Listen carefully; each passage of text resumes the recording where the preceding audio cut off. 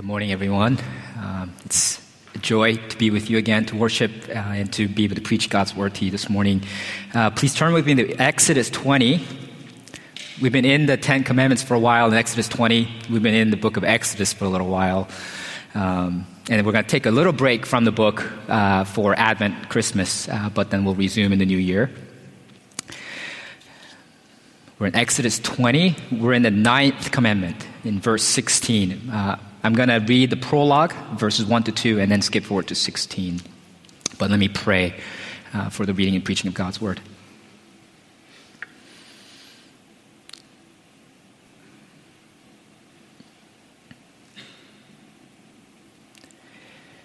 Heavenly Father, your word is truth. Your word never returns void. It always accomplishes its purpose. So you sent your Son, Jesus, the Word of God, the incarnate Word, to accomplish your purposes here on earth. And it's because of Him that we now know you, relate to you as we ought to. And now we want to honor Him in the way we bear witness to our neighbors, to our Lord Jesus. So please teach us from your word how we may be faithful witnesses. In Jesus' name we pray. Amen. If you would stand with me, if you're able, I'm going to read Exodus 20, the prologue, verses 1 to 2, and then skip forward to verse 16. And God spoke all these words, saying,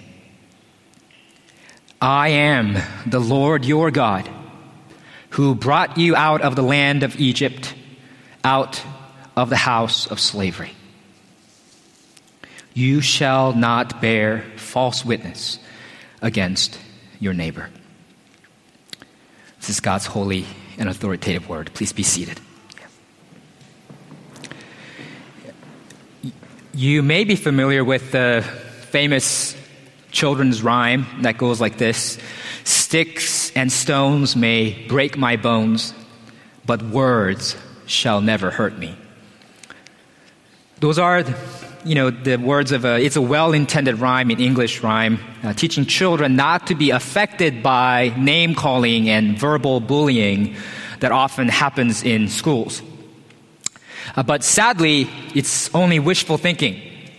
It's well-intended, but it's wishful thinking, because the book of Proverbs compares rash words to sword thrusts. And bearing false witness, it calls a war club or a sword or a sharp arrow. It says that a perverse tongue can break a person's spirit. Proverbs 18:21 says, death and life are in the power of a tongue. James 3:6 says, the tongue is a fire, a world of unrighteousness. The tongue is set among our members, staining the whole body, setting on fire the entire course of life, and set on fire by hell. The untamed tongue is destructive, like a spark that sets a forest ablaze. What we say can set on fire our entire life and stain our entire body and leave us in the end to burn in the fires of hell. Revelation 21:8 confirms that. It says, all liars will be in the lake that burns with fire and sulfur, which is the second death. That means words may break much more than bones. This is why the 9th word of the Decalogue is essential. You shall not bear false witness against your neighbor. The 9th commandment teaches us that we should love our neighbors by bearing true witness like Jesus, our faithful and true witness. So we're going to first talk about true witness in the court of law, and then we're going to talk about true witness in the court of life, and then we're going to talk about true witness in the court of the Lord, in the heavenly court. The first and most obvious application of the 9th commandment is bearing true witness in the court of law. In the U.S. and in many other countries, witnesses in a court case have to take an oath. They say, "I do solemnly and sincerely and truly declare and affirm that the evidence I shall give shall be the truth, the whole truth, and nothing but the truth." That oath rules out various ways people can wheedle their way out of telling the truth. They must tell the plain, unvarnished truth, and they must tell the whole truth. Because a half-truth, told as if it were the whole truth, is a whole lie, and often more persuasive than a whole lie.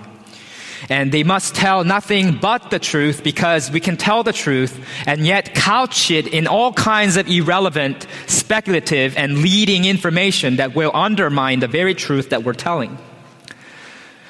Satan is the first liar, and he's the father of lies, and he lied to Adam and Eve in Genesis 3:1 by saying, "Did God actually say, 'You shall not eat of any tree in the garden?' To which Eve replied, 'No, only the fruit of the tree that is in the midst of the garden.'" Satan knew well what Eve's answer would be. Satan knew the right answer. He knew that only one particular tree, the tree of knowledge of good and evil in the middle of the garden, was forbidden. But by framing the question this way, did God actually say, "You shall not eat of any tree in the garden"? He had already slandered God's character. He had already sown seeds of doubt in Eve's mind, suspicion. He did not tell nothing but the truth. He told the truth and some other misleading things as well. Also in Genesis 3:4-5, the serpent tempted Eve to eat the forbidden fruit, saying, "You will not surely die, for God knows that when you eat of it, your eyes will be opened and you will be like God, knowing good and evil." This is a half-truth, because it was true. Adam and Eve took of the fruit and ate it, and their eyes were opened. They knew good and evil like God does.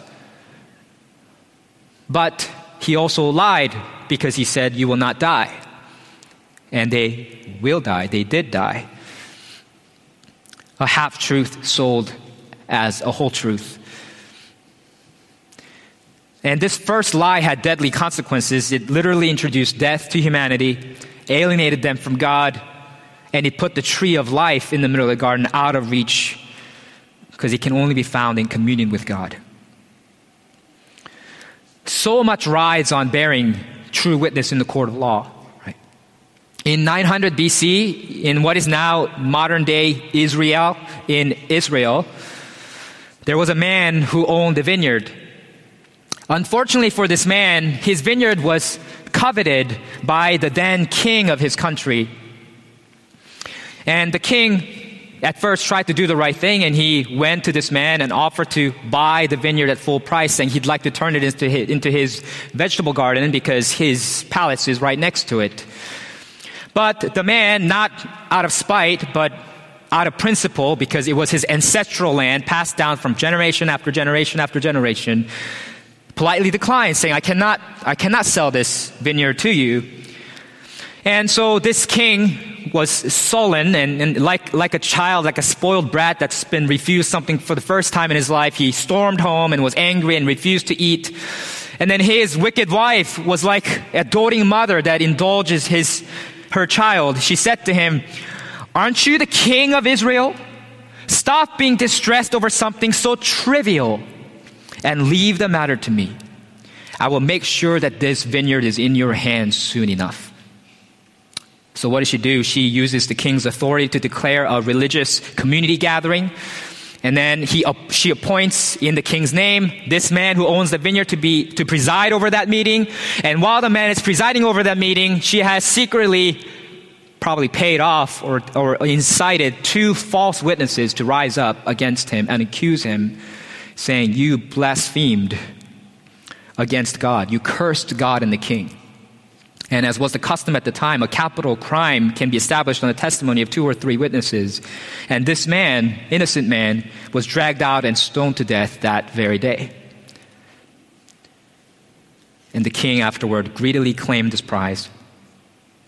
It's really shocking that Jezebel, Ahab's wife, said, Aren't you the king of Israel? Stop being distressed over something so trivial. Her false witnesses killed Naboth. Trivial. Right.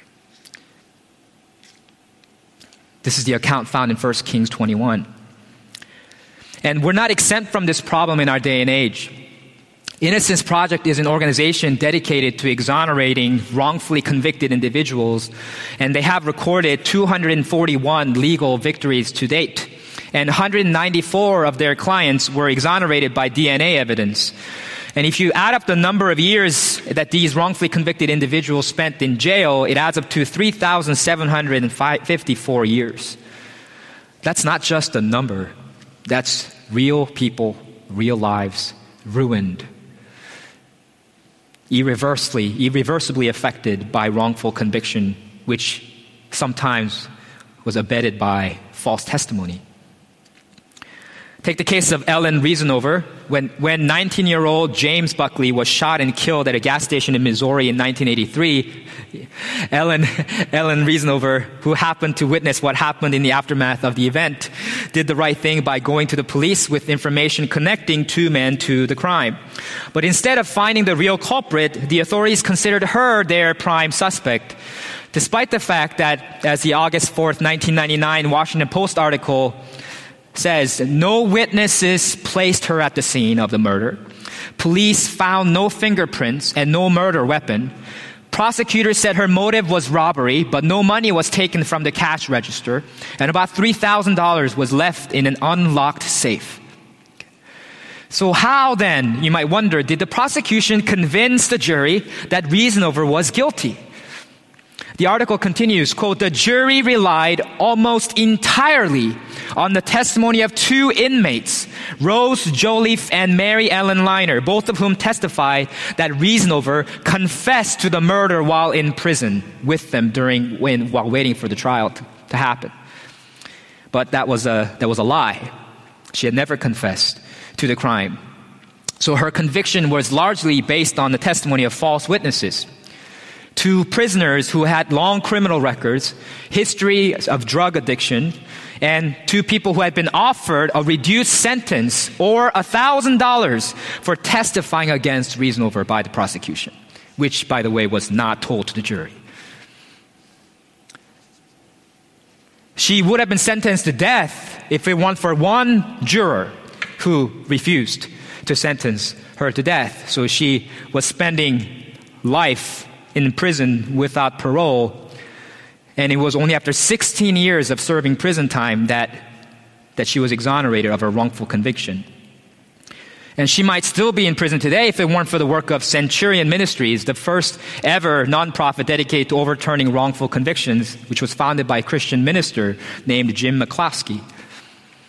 His organization was able to dig up a tape recording produced by the prosecution during Reasonover's time in prison, in which she repeatedly says that she did nothing.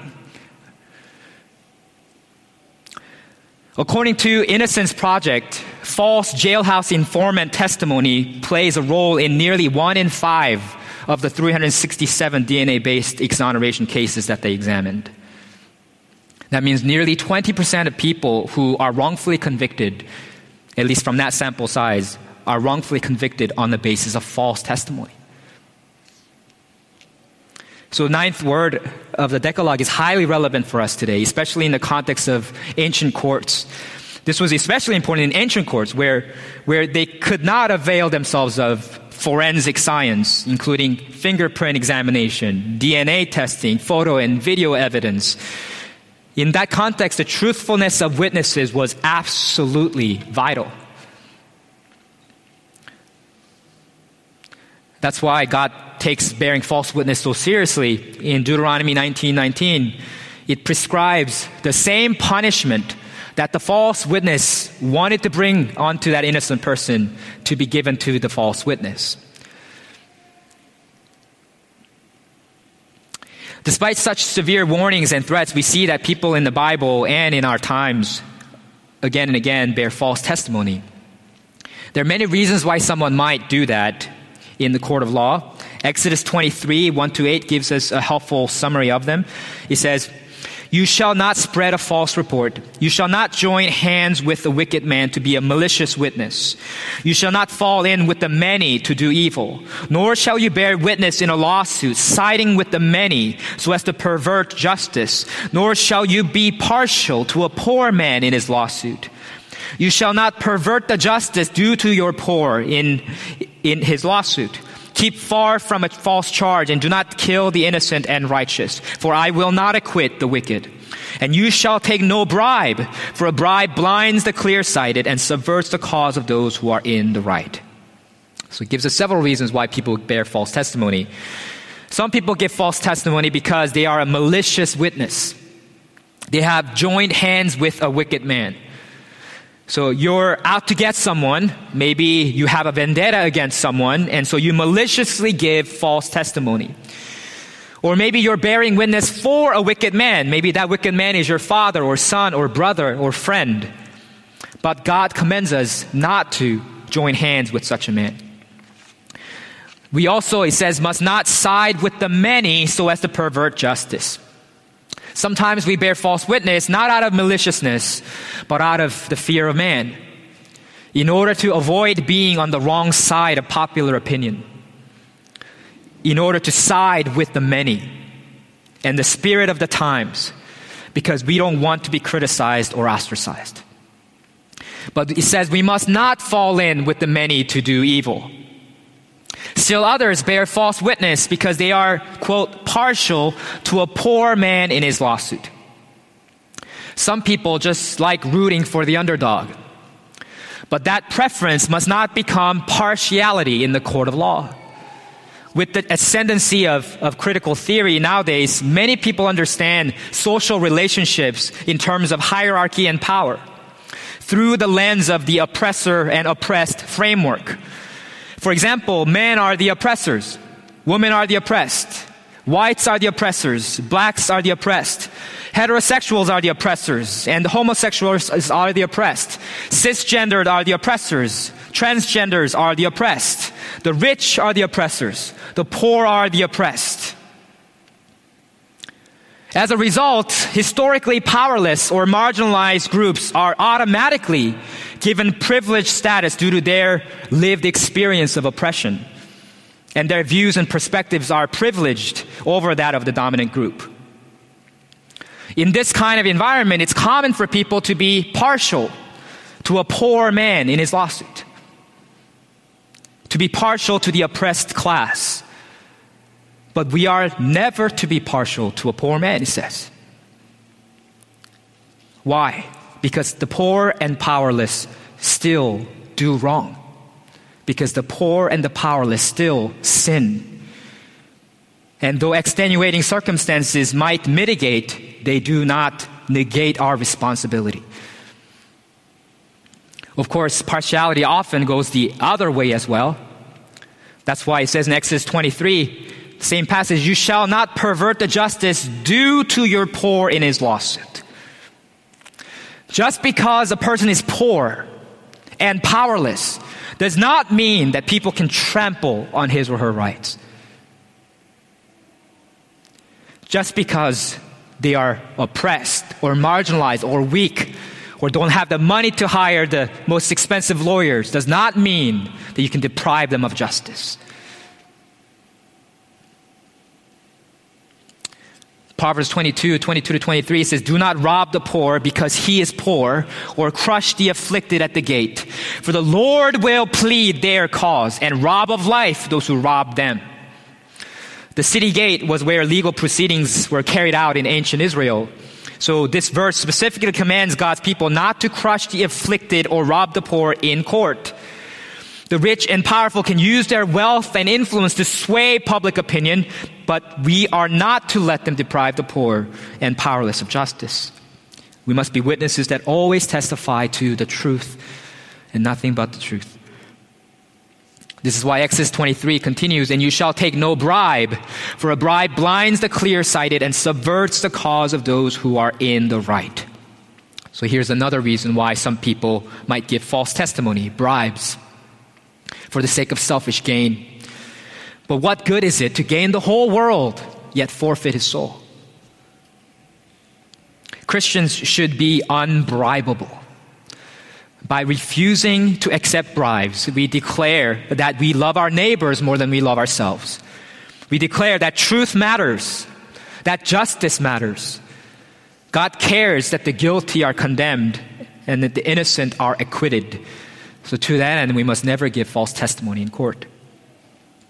The corollary to the command not to bear false witness is to bear true witness wherever we can. Leviticus 5:1 says, if anyone sins, then that he bears a public adjuration to testify, and though he is a witness, whether he has seen or come to know the matter, yet does not speak, he shall bear his iniquity. When you are a witness to something and are called upon to testify, and your testimony can aid in acquitting the innocent or condemning the guilty, to not bear true witness is sin. It's a violation of the 9th commandment. While bearing true witness in the court of law is the immediate context of the 9th commandment, it also teaches us to bear true witness in all of life, in the court of life, we might say. And we know that it has a general application from Leviticus 19:1-18, which is a kind of a summary or an exposition of the 10 commandments. It contains all the 10 commandments, Leviticus 19 and 20. And this is what it has to say about the 9th commandment specifically. You shall do no injustice in court. You shall not be partial to the poor or defer to the great, but in righteousness shall you judge your neighbor. You shall not go around as a slanderer among your people, and you shall not stand up against the life of your neighbor. I am the Lord. You shall not hate your brother in your heart, but you shall reason frankly with your neighbor, lest you incur sin because of him. You shall not take vengeance or bear a grudge against the sons of your own people, but you shall love your neighbor as yourself. I am the Lord. So false witness, slandering, reasoning dishonestly with your neighbor, all of these things constitute a violation of the 9th commandment. To boil it down, in essence, any witnessing we do concerning our neighbor, anything we say about our neighbor that stems from hatred of him or her, rather than love of him or her, violates the spirit of the 9th commandment. This includes lying, of course, speaking falsely of another. Ephesians 4:25 says we should put away falsehood. Let each one of you speak truth with his neighbor, for we are members one of another.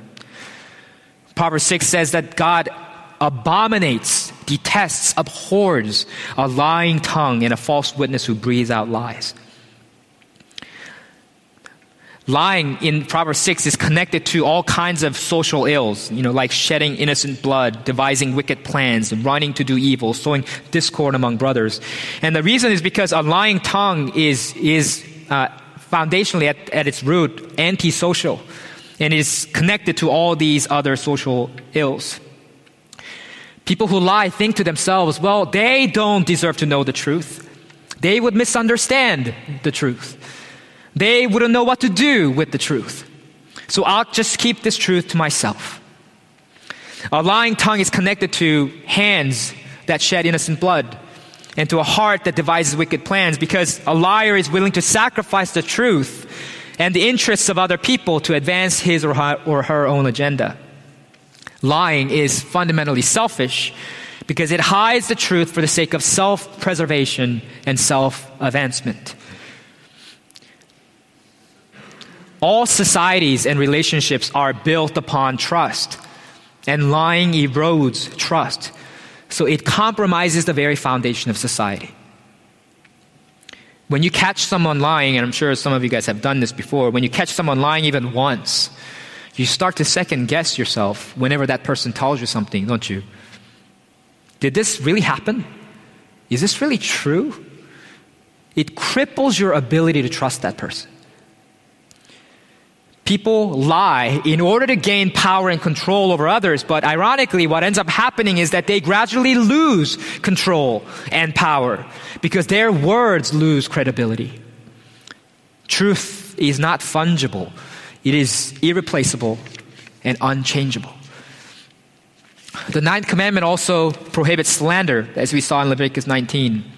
Jesus includes slander along with false witness in his summary of the second half of the Ten Commandments in Matthew 15.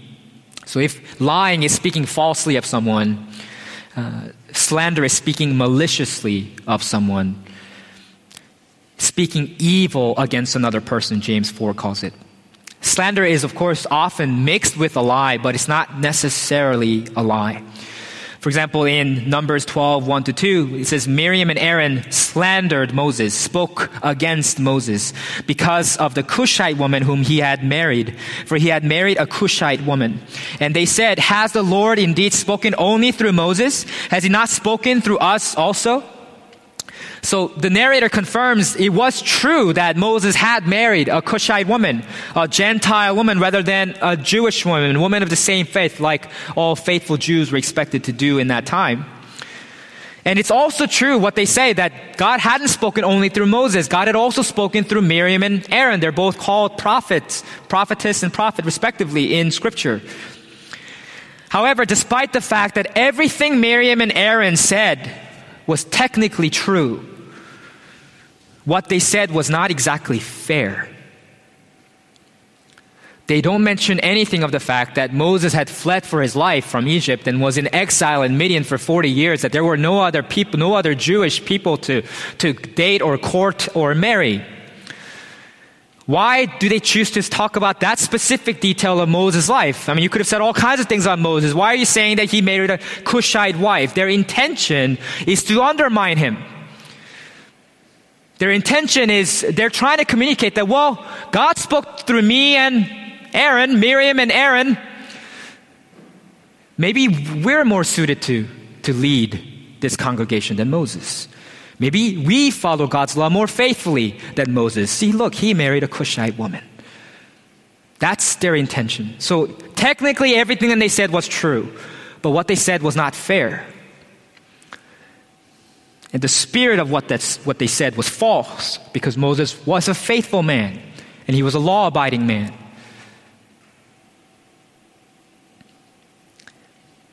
So whenever you're wondering whether or not you should say something about someone, whether it's slanderous or not, you could ask yourself this question: does my speech stem from love or does it stem from hatred?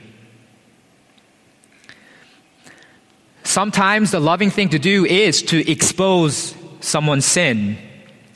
In that case, it's not slander when it stems from love. But Proverbs 22:1 says, a good name is to be chosen rather than great riches, and favor is better than silver or gold. Commenting on this, John Calvin writes, if a good name is a treasure, more precious than all the riches of the world, no greater injury can be inflicted upon man than to wound their reputation. Imagine that your friend has an heirloom jewelry, and they trust you enough to let you hold it for a second. You're holding it. I mean, I don't think I'd ever accept that, because I don't even want to hold something like that, right? I mean, it's so precious. What if you drop it? What if something crumbles?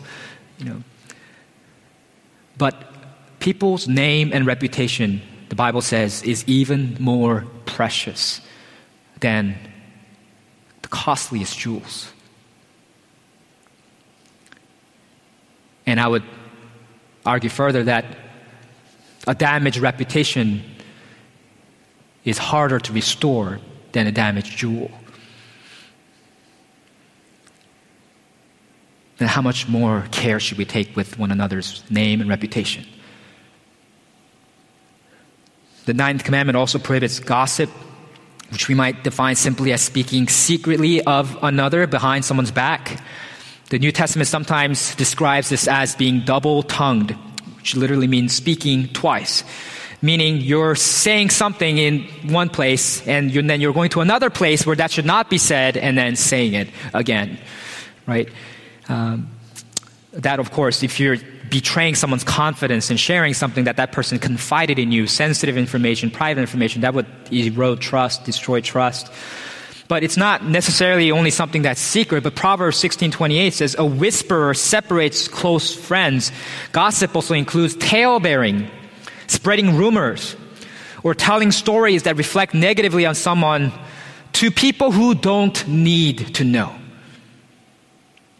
Need to know is a good rule of thumb, right? Does this person need to know what you're about to share by virtue of their relationship with that person or because they occupy a position of authority? If we are not to gossip, we should also refrain from listening to gossip. Proverbs 26:22 says, the words of a whisperer are like delicious morsels. They go down into the inner parts of the body.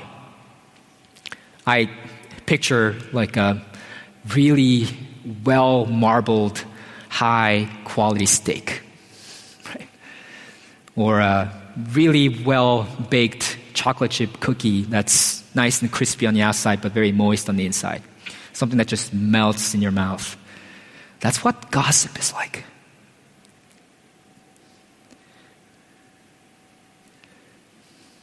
And it goes down smooth. And you'll want to eat it up. Get some more. So the warning is this: be leery of it. Don't let it get started. Interrupt when you suspect that you're about to listen to gossip and ask, is this something that I need to know? Do you think it is loving for you to share this information with me, to that person? Have you shared your concern with this person directly? Do you need me to mediate between you? Another one that we might not think about often is flattery. Flattery also falls within the purview of the 9th commandment. Flattery is speaking well of another disingenuously. Proverbs 27:5-6 says, better is open rebuke than hidden love. Faithful are the wounds of a friend. Profuse are the kisses of an enemy. It's the enemy who kisses up profusely to hide his true feelings and intentions. Flattering mouth works ruin. Once again, the heart of all kinds of false testimony is hatred of one's neighbor. Some decades ago, I have to share this, Kent Hughes, who's another pastor. He's a pastor emeritus now, retired of College Church in Wheaton, Illinois. He came up with a very witty definition of flattery. He says, flattery is saying something to a person's face what you'd never say behind their back. Isn't that funny? I got a good kick out of that one. In that sense, it's the mirror image of gossip, which is saying something behind someone's back what you would never say to their face, right? To be more precise, the content of the flattery is not necessarily false. Maybe the person you're flattering does have those redeeming qualities that you're flattering them about in order to butter them up. But the spirit of flattery is always false because you don't actually love that person. You're not actually trying to encourage that person. You're just trying to use that person and manipulate that person. That's hatred. That's false, even if what you're saying is technically true. Sometimes we can erroneously conclude that something is true about our neighbor and therefore bear false witness about that neighbor. That kind of rash judgment, I think, also falls under the 9th commandment. In our age of sound bites and hot takes where everybody has a platform and everybody wants an audience, premature and presumptuous judgments are increasingly common. So we have fact checkers to ensure that people are actually speaking the truth. And then we have fact checkers who check the fact checkers. And then we have fact checkers who expose that some of these fact checkers are not real fact checkers. I mean, it gets ludicrous. We have fact checkers who are checking fact checkers who are checking fact checkers who claim to check facts. It's ridiculous.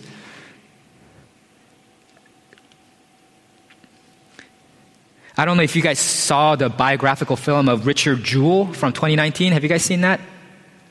It's not very popular. I saw it on a plane one day. It was pretty good. It's about a man named Richard Jewell who works as a security guard during the Centennial Olympic Park bombing in the 1996 Summer Olympics in Atlanta, Georgia. He was a security guard and he was patrolling the grounds and he did his work well and he noticed a suspicious-looking backpack that no one was attending to. And so he checked it, and he found 3 pipe bombs in it. And so he alerted the police, and then he helped evacuate the people, and he saved lives. But what happened in the aftermath is that because of psychological profiling, the FBI's investigation led them to suspect that Richard Jewell was actually their primary suspect. This should have been done privately, and then it would have been all fine, but that information was leaked to the press. And so for 88 days, I think, he endured intense public scrutiny, what they call trial by media, until he was declared not guilty by the FBI, or they stopped the investigation. But even after that, some people suspected him and really believed that he had done it, until 9 years later, when a man named Eric Rudolph pled guilty to the bombing. Some members of the media were convinced that Richard Jewell had been the bomber. And if you followed the events and the narrative at the time, you might have been convinced yourself. We all suffer from confirmation bias. We tend to make new evidence we encounter fit the beliefs and theories we already hold. The things you hear and even see with your own eyes can be misleading or even doctored. There might be other explanations for them. So be wary of making rash judgment. Let the proper legal authorities do their job before you pronounce someone guilty in the court of public opinion. James 1:19 commands us to be quick to hear, slow to speak, slow to anger, not to be hard of hearing and hasty in speaking and hot in anger. Not even on social media. Swearing falsely is another issue that is addressed by the 9th commandment. It says, you shall not deal falsely. This is Leviticus 19:11-12. You shall not lie to one another. You shall not swear by my name falsely, and so profane the name of your God. Psalm 15 describes the profile of a righteous person, and many of the descriptions have to do with his speech, godly speech. He says he speaks truth in his heart, who does not slander with his tongue, and does no evil to his neighbor, nor take up a reproach against his friend. And it says this, that he swears to his own hurt and does not change. What good is a promise if we only keep it when it is expedient to do so? Then we don't need to make a promise, because we already do what's expedient for us to do every single day. If we break our word at the slightest pretext, as soon as it appears disadvantageous to us, what consideration are we giving to the neighbor to whom we made the promise, who gave our word to, who's counting on us? In an ideal world, swearing oaths and making pinky promises would not even be necessary. But they are still inadequate. So Jesus says in Matthew 5:33-37, again, you have heard that it was said to those of old, you shall not swear falsely, but shall perform to the Lord what you have sworn. But I say to you, do not take an oath at all, either by heaven, for it is the throne of God, or by the earth, for it is his footstool, or by Jerusalem, for it is the city of the great king. And do not take an oath by your head, for you cannot make one hair white or black. Let what you say be simply yes or no.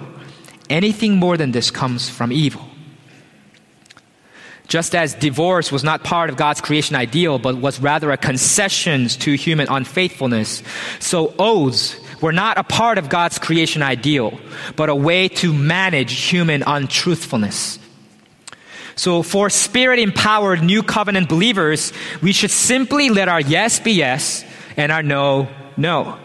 At all times, not only when we're under oath. I don't think this means it's sinful for us to take oaths of office or take the oaths of witness in court. Even Jesus was placed under oath by the high priest in Matthew 26:63-64 when he was under trial.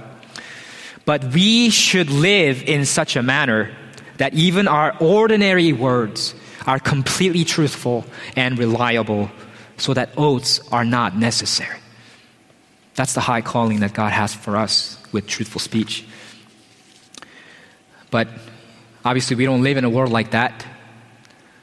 And we have no one but ourselves to blame because we have lied. We have slandered. We have gossiped. We have flattered. We have rushed into wrong judgment. We have sworn falsely. We have let our yes be no and our no be yes. And God, because He abhors a lying tongue and because He is perfectly righteous and holy, has every right to scrap all of creation. But instead, He redeems creation by sending His only Son, Jesus. And Jesus wasn't secluded from our deceiving and backstabbing. He lived among us. He was betrayed by one of His own disciples, Judas, who handed Jesus over to the authorities with a kiss. Profuse are the kisses of an enemy. And then when Jesus was being tried by the Jewish authorities in Matthew 26, it says that the chief priests and the whole council, they were seeking false testimony against Jesus that they might put Him to death. But they found none, though many false witnesses came forward. And at last 2 came forward and said, this man said, I'm able to destroy the temple of God and to rebuild it in 3 days. The authorities who were charged with executing justice were instead obsessed with executing unjustly. They sought false testimony that would warrant capital punishment, but no one came forward. A whole bunch of false witnesses came forward, but none of them warranted capital punishment. And so they kept looking until 2 came forward saying that Jesus committed blasphemy, which was an offense punishable by death. That's how Jesus was led to the cross. He was charged on the basis of false witnesses. So if you've ever been on the receiving end of false witness, slander, gossip, rash judgment, flattery, broken promises, rest assured that Jesus understands your sense of betrayal, injustice that you feel. His situation was even more unfair, and He feels the pain even more acutely because He was the perfectly righteous Son of God, and no one in the whole world had any dirt on Him.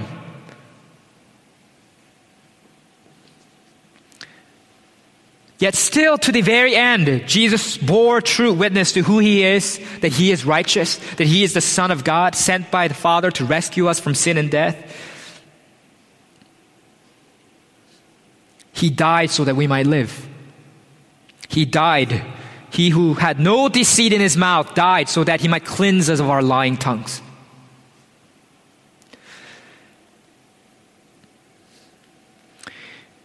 If you're convicted by this and you're not yet a follower of Jesus, you're not going to just become a more truthful person by trying harder. Because what we say with our mouths reflect what's in our heart. We need a new heart, which can only come through repentance and faith in Jesus, which can only come when you're born again by the Spirit of God. And for you, brothers and sisters in Christ, for our fellow believers, we have an enemy, the devil. His name is Satan, which means the accuser. He is a liar, the father of lies. False witness is his bread and butter. It says in Revelation 12:10 that he accuses us day and night before our God.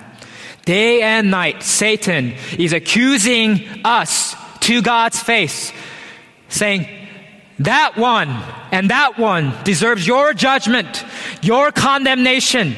He is sinful. She is sinful. They are slanderers. They are liars.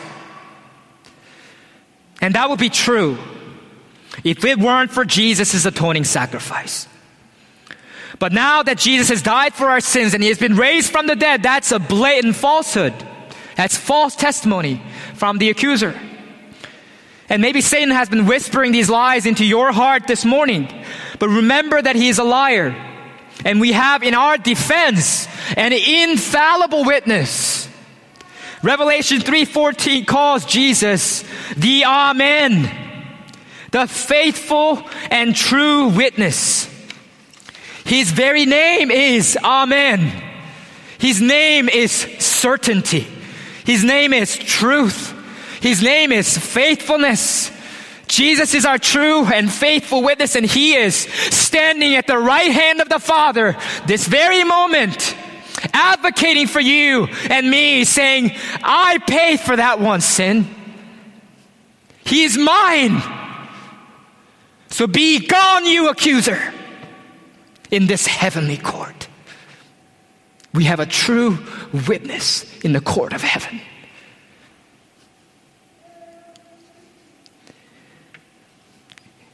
And so now, we are commissioned to bear witness to Him, to be true witnesses of Jesus to the world. And Jesus warned us in Luke 21, in Matthew 5, He said that we'll be handed over to courts, that people will bear false testimony about us, that we will be persecuted, that we'll be thrown into prison, that some of us will be killed.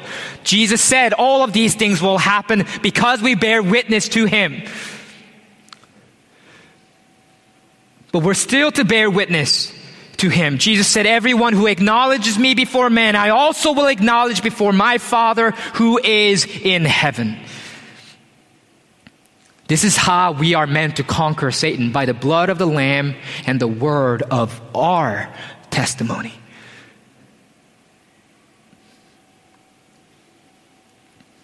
You guys remember that story of Stephen, the first Christian martyr in Acts 7. He bore witness to Jesus, and he was persecuted like Jesus. He was falsely charged, the same kind of crime that Jesus was falsely charged of. He was stoned to death, and as he is being stoned to death by this unjust and wicked human court around him, throwing stones at him, and Stephen looks up to heaven, and he sees at the right hand of the Father, Jesus, the true and faithful witness, bearing witness to him, standing up for him, saying, it doesn't matter what men say about you, because I say you are justified.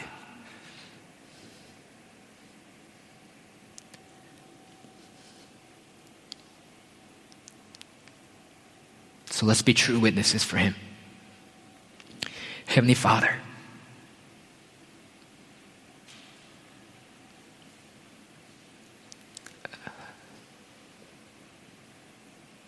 God, it's Lord Jesus, your true witness, your intercession on our behalf, your advocacy for us in the court of heaven that gives us confidence to approach you.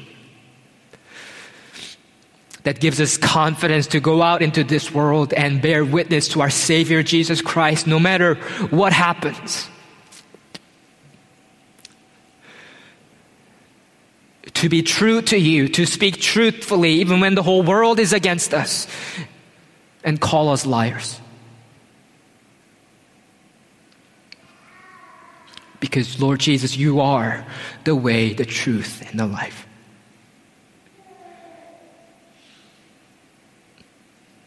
And we love you.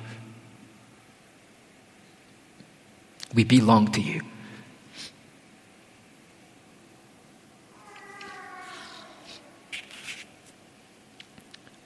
Thank you, God.